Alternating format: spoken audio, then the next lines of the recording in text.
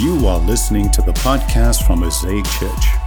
Stay tuned after it for more info about how to get and stay connected with our church family. Now, let's dive into this week's message. Wow. That was cool. Hey, as you can see and hear, and as you've been told, we're beginning something brand new today. Video gives you a little clue. For the next 5 weeks, we'll be looking at 5 out of a group of 12 writers called the Minor Prophets.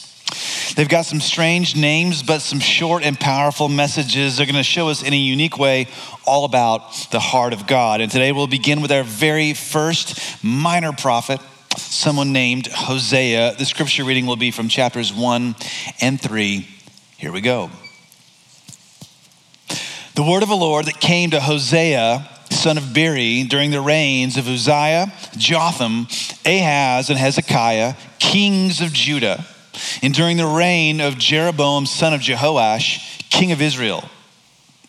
When the Lord began to speak through Hosea, the Lord said to him, "Go, marry a promiscuous woman and have children with her.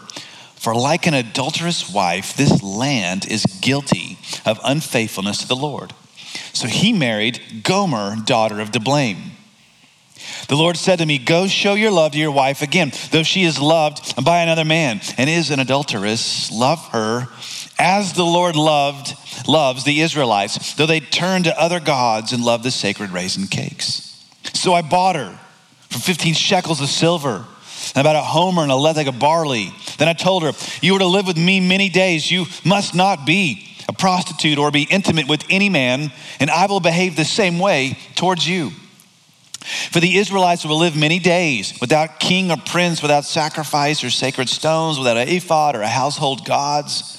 Afterward, the Israelites will return and seek the Lord their God, and David their king. They will come trembling to the Lord and to his blessings in the last days."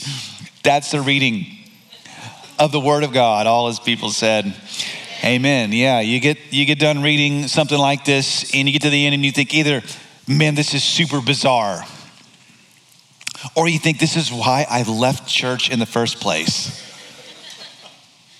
Or maybe you think both, and in which cases you might both be right. What's this all about? Ernest Hemingway, the writer, he wrote a short story a number of years ago called The Capital of the World. And in the story was set in Spain. It was all about a young boy named Paco. And Paco wants to be a bullfighter. His father did not want him to be a bullfighter, super dangerous. They experience conflict over it, and ultimately the boy runs away from home and goes to the big city of Madrid, where he wants to learn how to be a bullfighter. And the father goes to Madrid to look for his son, but he knew he'd never be able to find his son in a city that big. So the father takes out an ad in the local newspaper, which reads this. It says, "Paco, meet me at the Hotel Montana at noon on Tuesday. All is forgiven. Love, Papa." And when the father showed up next Tuesday at noon at the Hotel Montana, there was not just one Paco. There were 800 Pacos waiting, all waiting for their fathers. Now, the reason that's so powerful is this, because Hemingway's getting at a picture of the true human condition. Humanity as a runaway in need of a father to find and come bring them home. And in this book, the book of Hosea, God is a little like that father. It's like he's taking out a giant want ad in the world, but it's not in a newspaper. It's in a person, through a person named Hosea. God is reaching out. He's talking to his people then and to us today to tell us exactly how he feels about you and me and us. How does God do that? How does God reach out to runaway people? That's what the book of Hosea is all about. So we'll frame what you're going to hear this morning like this. How can we see the heart of God for human beings? How can we see that? 3 ways here from the passage. Hosea's pain, through God's problem. God's got a problem. We're going to look at it. And finally, through Gomer's price. Hosea's pain, God's problem, Gomer's price. Here we go. Number 1, let's take a look at Hosea's pain. Start again, chapter 1, verse 2. God told him, "Go and marry this promiscuous woman, have children with her. Like an adulterous wife, the land's guilty So why is Hosea in pain? Well, it's not too hard to see here. God told this 8th century BC Hebrew prophet named Hosea in chapter 1 here to go and marry someone that the NIV calls a promiscuous woman. Another translation gives you the word harlot. Another translation gives you the word whore. I think you get the idea. Now, this isn't to shame her. This is just to describe her. Nor is this, of course, to shame any person or any woman in particular, because if you know your Bible, there are many places where kind of the opposite of this story happens. Many places where a man acts poorly, perhaps is unfaithful to his wife, and it's the woman who acts redemptively. Now, this is happening because God is wanting his prophet, Hosea, to feel something in specific. We'll get to that. But Hosea does this. He obeys God. He marries a woman named Gomer, who's likely, possibly a prostitute. And he raised 3 children with her. The first 2 he had with her. The third child he named Lo-Ami. That means not mine. Hosea is in pain because by the time we get to chapter 3, his wife becomes unfaithful to him and leaves him for other men. And of course, the question you're probably asking right here, a lot of people ask, is this: why? Why would God do this?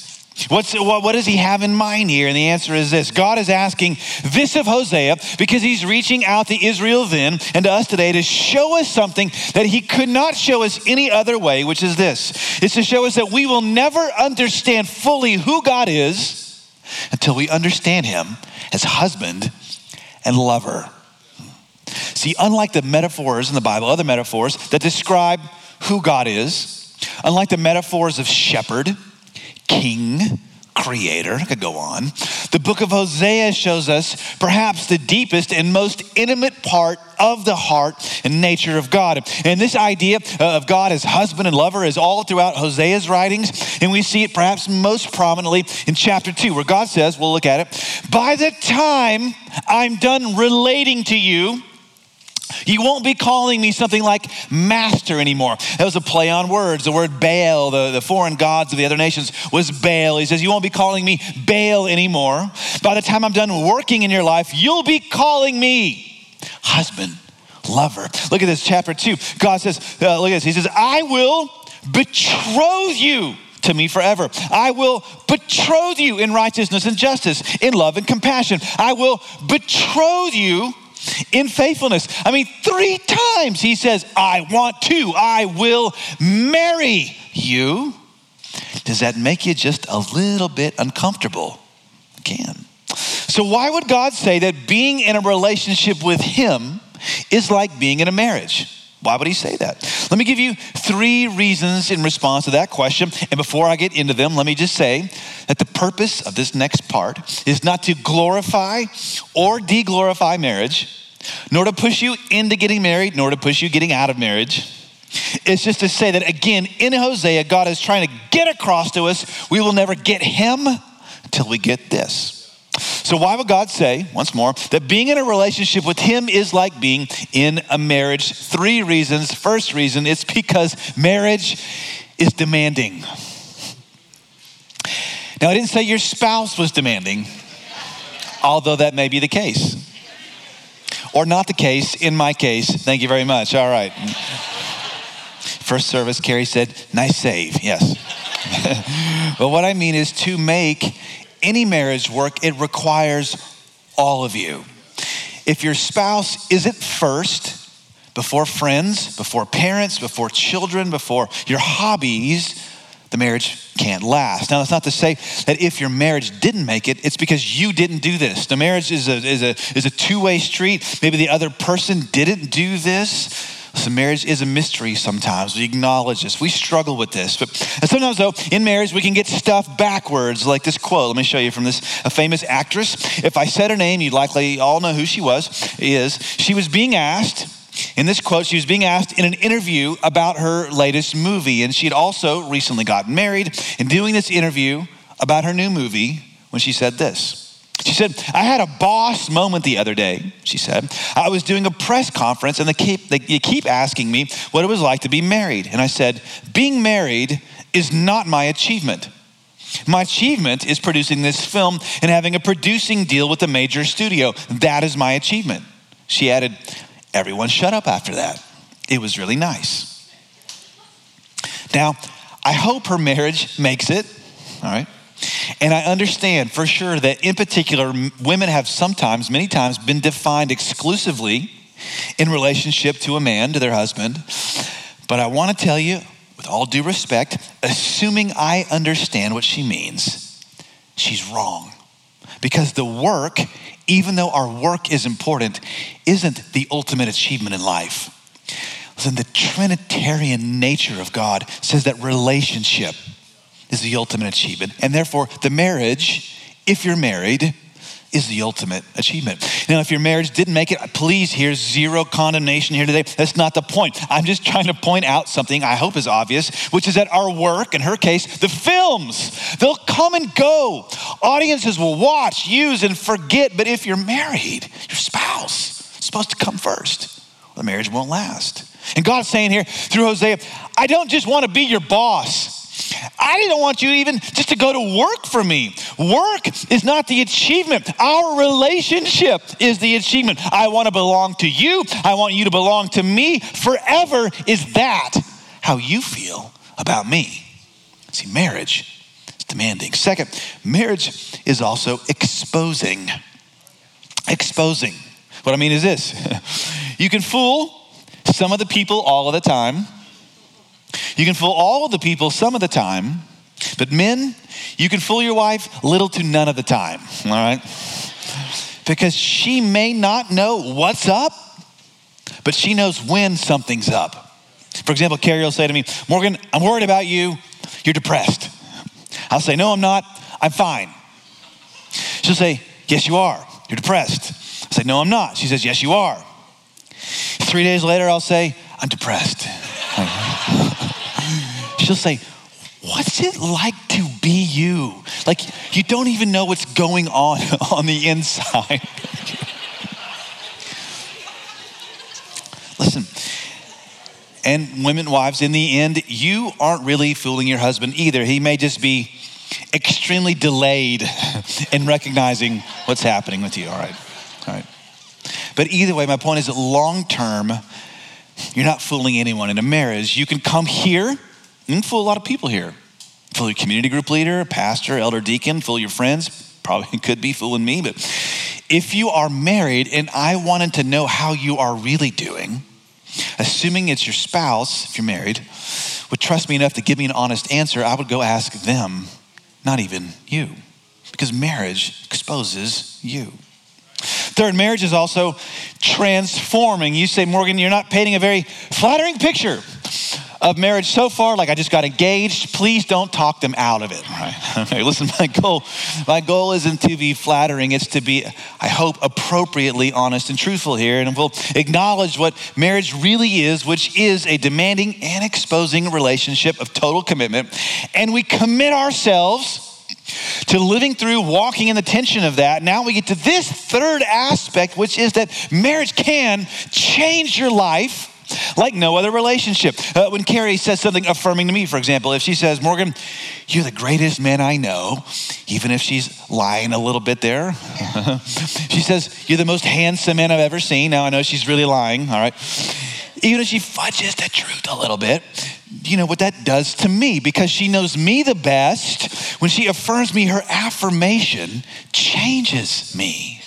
And if it's withheld, that can be devastating as well. See, marriage has the kind of power to change even how you think about yourself, for better and for worse. When it's bad, it can crush you. When it's good, it can lift you out of the depths, drive you out of the darkest, hardest times in your life. It can literally transform you. And so God is saying here, whether you're single, whether you're engaged, you're married, or you're divorced, I want to love and affirm you like that. My love can change you. It can enable you to face, take on, overcome the world. And that's what Hosea is trying to get across to us. So, marriage is demanding, exposing, and transforming. And because it has that kind of power, now we know a little bit of how Hosea feels and his pain. Why? It's because as we now read Hosea's story, we're going to find that the person who has the power to love him and change him the most, is using that power in a way that's destroying him. Hosea's heart is broken by the betrayal of the one who had promised to be faithful.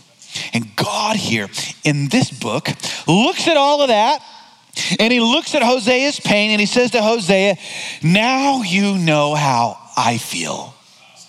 Now you know what it's like a little bit to be me. Now you know what it's like for me to love you, to love people, which now brings us to number 2, God's problem. Not just Hosea's pain, but God's problem, because God has got a problem here. His problem is that he, like Hosea, except on a much larger scale, is in a relationship with people who are breaking his heart. We saw it in chapter 1, verse 2. He says, like an adulterous wife, this land is guilty of unfaithfulness to the Lord.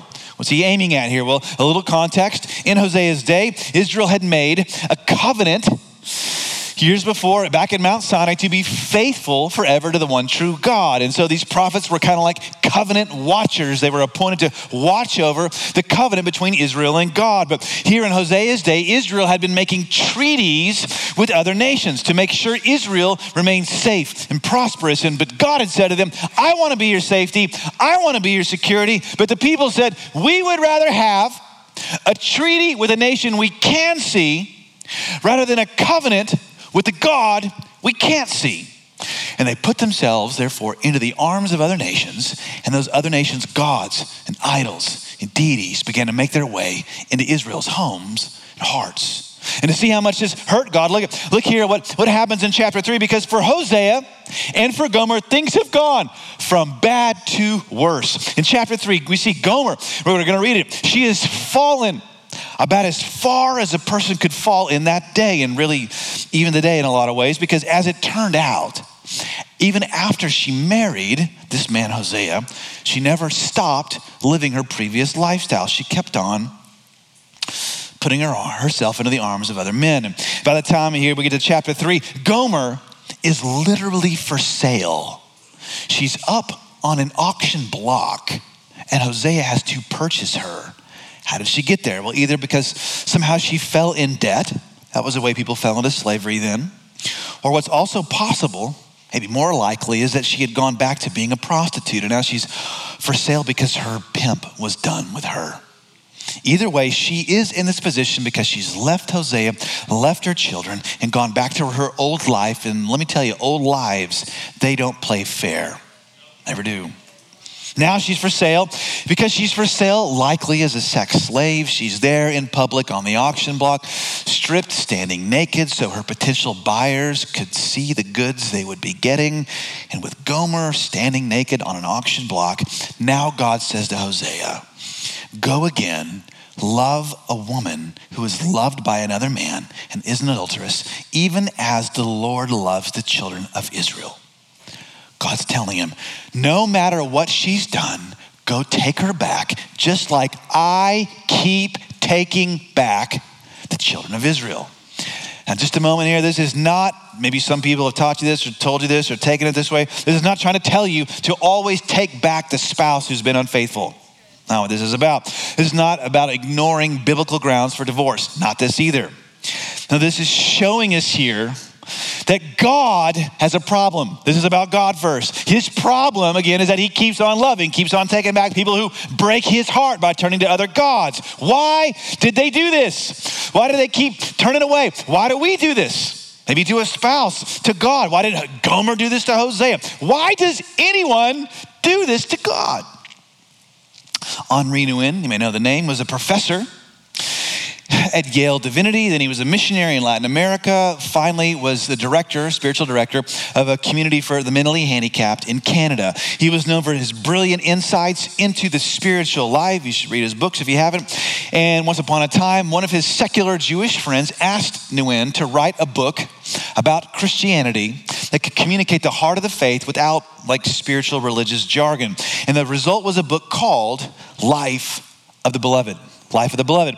And Nouwen says that one of, if not the main reasons people turn away from God is that they've forgotten something in specific. They've forgotten that they are what he calls the beloved of God, chosen by God. The beloved of God, chosen by God. We're God's beloved, he says. We're God's chosen. When we forget that, when it slips from our minds, slips from our hearts, we go back to our old lives and lovers. And when it says humans, when they forget, they're like people who are running around. They're looking for other voices to approve, other things to fill us, other things to call us, make us feel like we're beloved, feel like we're chosen. And when we run around looking for other voices to affirm us, he says that is the way to spiritual death. Here's this question. Well, how do we hold on then to our status? How can we do what Gomer didn't do? How can we hold on to our status as God's chosen beloved one? 3 ways, he says. First, keep unmasking the world around you. He says the world is kind of like a villain. It comes in and pretends like it's nice, pretends like it wants to play fair. You got to unmask it. Remember it for what it is. It's a place that can crush you, that can lie to you, tell that you're a failure, you're unloved, that you're unwanted. He says, be realistic about what this world is. It's not heaven yet. It lies to you. It tries to rob your belovedness. 2, he says, keep looking for people and places where you are reminded of your deepest identity. He says, even though you can get this love from families, and you can get this love from churches or communities of faith, though, he says it's going to be limited and flawed, and he's right. Even so, people in healthy families, healthy spiritual communities can do this more often than not. They can repoint you, what we're trying to do right now, back to your status as God's beloved. And 3rd, he says, you have to keep celebrating your chosenness constantly. Why? Well, because, man, pessimism, cynicism, negativity, they drive you down. That's the default setting of the human heart and in the world today. Oh, but gratitude, being thankful, reminds you that God's involved in your life. Therefore, you're still his beloved child. And he concludes like this: the unfathomable mystery of God is that God is a lover who wants to be loved. The one who created us is waiting for our response to the love that gave us our being. God not only says, you are my beloved, God also asks, do you love me? And that is the spiritual life, the chance to say yes to being the beloved. And when saying life is a little bit like a chance to say yes to our Heavenly Father's want ad. Come home, child. All is forgiven. Love, Papa. How can we do this? How can we say yes to God who loves us and wants us to love him back? By saying, number 3, Gomer's price. Gomer's price. When God tells Hosea to go and bring Gomer home, of course, Hosea at first, he's got no idea what it's going to cost him, but he goes out, you can imagine he's wandering the city. He finds her out in the street up on this auction block, and when he sees his own wife for sale, now he begins to get a hint of the price he's going to have to pay. Because when it says this, it's showing you something. Verse 2, he says, so I bought her for 15 shekels of silver and a homer and a lethek of barley. And what he's showing you this is that in the end, he had to bid. He had to haggle to buy his wife back. You can hear in his words the echoes of an auction, like 10 shekels, 12, 15, and a bunch of barley. Sold to who? Hosea? Aren't you like Gomer's husband? Yeah. And at the mention of his name, Hosea's name, Gomer would have likely opened her eyes. Maybe she's got them closed to preserve her last shred of dignity. And she would have seen and heard her own husband paying the price to bring her home. Hosea would have come up, would have clothed her, put a robe around her, put his arm around her, and brought her back home. And then Hosea said these words to her, verse 3, then I told her, you are to live with me many days. You must not be a prostitute or be intimate with any man, and I will behave the same way towards you. In other words, Gomer, I paid the price for you, but there's still some work for us to do. But in the end, when the hard work is done, we're going to belong to each other. I'm going to belong to you. You're going to belong to me also. So did it work? Did it work? Well, we don't know for sure, but I think it did. I think there's reason to believe that it did because there's no more mention of Gomer's cheating or adultery anymore. The price, in other words, that Hosea paid, perhaps, potentially, likely, won Gomer's heart to the point she remained faithful to him the rest of their lives. So, why does any of this matter? Here it is. This matters because it shows us that as much as we need God, our King, to rule us, And as much as we need God, our shepherd, to guide us, we need the intimate love of God as our spouse to heal us. See, what the law couldn't do, think about it, what his own power as a prophet couldn't do, what the kings of the Old Testament couldn't do, Hosea's spousal love for his own wife did.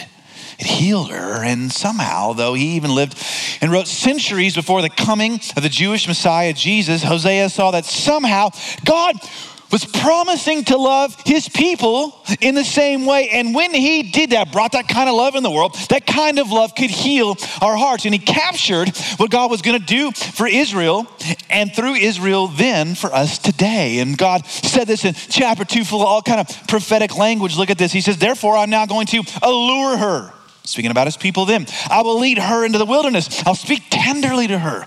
There, I'll give her back her vineyards, and I will make the valley of Achor a door of hope. What's this about? Achor is a word that means trouble.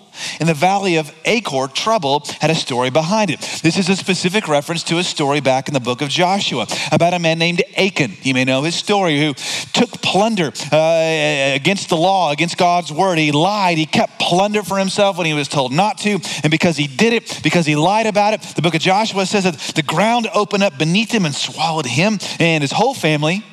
But God's saying, in contrast to that moment, when I do my best work, when I allure, not force, when I draw, not push, when I lead, not enslave, when I do this at its height, it's gonna be like a reversal of what Achan experienced. Instead of the ground opening suddenly downward, it's gonna be like a door suddenly opens upward. Instead of everlasting trouble, I'm gonna bring everlasting hope. Where did that happen? Well, 800 years after Hosea's love for Gomer, the love of God became fully human. A door of hope opened forever in the world. See, Jesus Christ was totally faithful, utterly faithful to the Lord his God. And in the end, though, Jesus did for humanity what Hosea's love only hinted at. Jesus Christ himself paid the price to draw us back to God like Hosea did, except with a stunning twist. Even though Jesus Christ had done nothing wrong, he went in your place, my place, our place up on the auction block, and he got what we Gomers, we people with price tags deserve for all of our unfaithfulness. Jesus of Nazareth was led out into the public square. He was mocked. He was stripped naked. He was sold for a price, but not to someone who would rescue him, put a robe around him. No, he lost his robe. He was sold to someone who would kill him at the hands of someone who betrayed him. And yet, through his faithfulness and through the power of God, he was raised to life. He went into the grave as a Gomer, but was raised to life as the ultimate Hosea, whose name means salvation, by the way, just like Jesus' name. See, Hosea and Jesus are both derivatives of the Jewish name Joshua, which means salvation, healing, deliverance. Jesus, our salvation, comes into the mess we've made of our own lives, and at his own cost, he pays the price to clothe us with his righteousness, brings his riches into our poverty, clothes our shame with his own name, and declares to everyone listening, to the rulers, the powers, the principalities that would try to claim you, he says, no, that one is mine. He or she, they are my beloved. See, Hosea's love for Gomer points us to God's love for us. Let me close with a few questions here. If you're here today and you're from another faith system background, thank you so much for being here. Let me graciously, pointedly ask you a question. What has your God done for you to prove he loves you beyond a shadow of a doubt? Is your relationship just based on command, works, obedience alone, or is there love at the center? Second, if you're wrestling today as a Christian person with something that drives you to emptiness, drives you away from God, what are you looking to more than this to tell you you're God's beloved, God's chosen? And third, finally, if you're working through something traumatic, you don't know what it's all about or what it's for, have you ever considered that maybe God is teaching you his heart for something or someone through it? Like maybe he's turning you into a kind of a prophet, like Hosea, who can speak to others out of a deep love that you yourself have learned. And if you've never allowed God to love you like this, what's keeping you from it right now? We take a moment and pray for you today as we begin to close. Lord, we come in Jesus' name and we thank you for your word. It still rings true. It still echoes. It's still for us today. Through the person and lens of Jesus, we thank you for becoming a full picture of what Hosea only hinted at.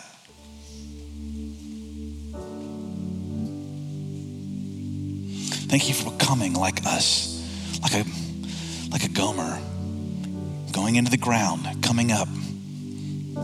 It's our ultimate Hosea, salvation, Jesus. We give you glory and honor today. And I'm praying for everyone in here, Lord, whose heart may be gripped by some fear, by some loneliness, by some emptiness, by some hurt. Although we would allow that spousal love to come in as your faithfulness, affirmation, heal us. Lord, I pray every single heart today would hear those words. You're my beloved. You're my chosen one. Because of Jesus, you can say, with you, I'm well pleased. We thank you for it in Jesus' name. Amen. Amen. Pastor Corey, would you come? Thanks for listening. For more info about how to get and stay connected to Mosaic Church, please visit us online at www.mosaicchurchaustin.com or download our app from your app store.